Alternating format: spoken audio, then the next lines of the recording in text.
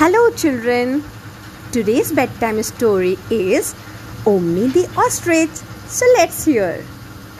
Omni the Ostrich lived in a town called Oscar. He had a shop. Omni sold sweet and sour oranges and ice cold popsicles. On a hot summer day, an otter and an ox came to Omni's shop. The otter's name was Olive, while the ox was called Oslo. Olive and Oslo were very hungry, but they did not have money to purchase things, so they were sad. Omni gave them oranges and popsicles to eat. They were happy and ate it quickly. Olive and Oslo thanked Omni and said that he was very kind.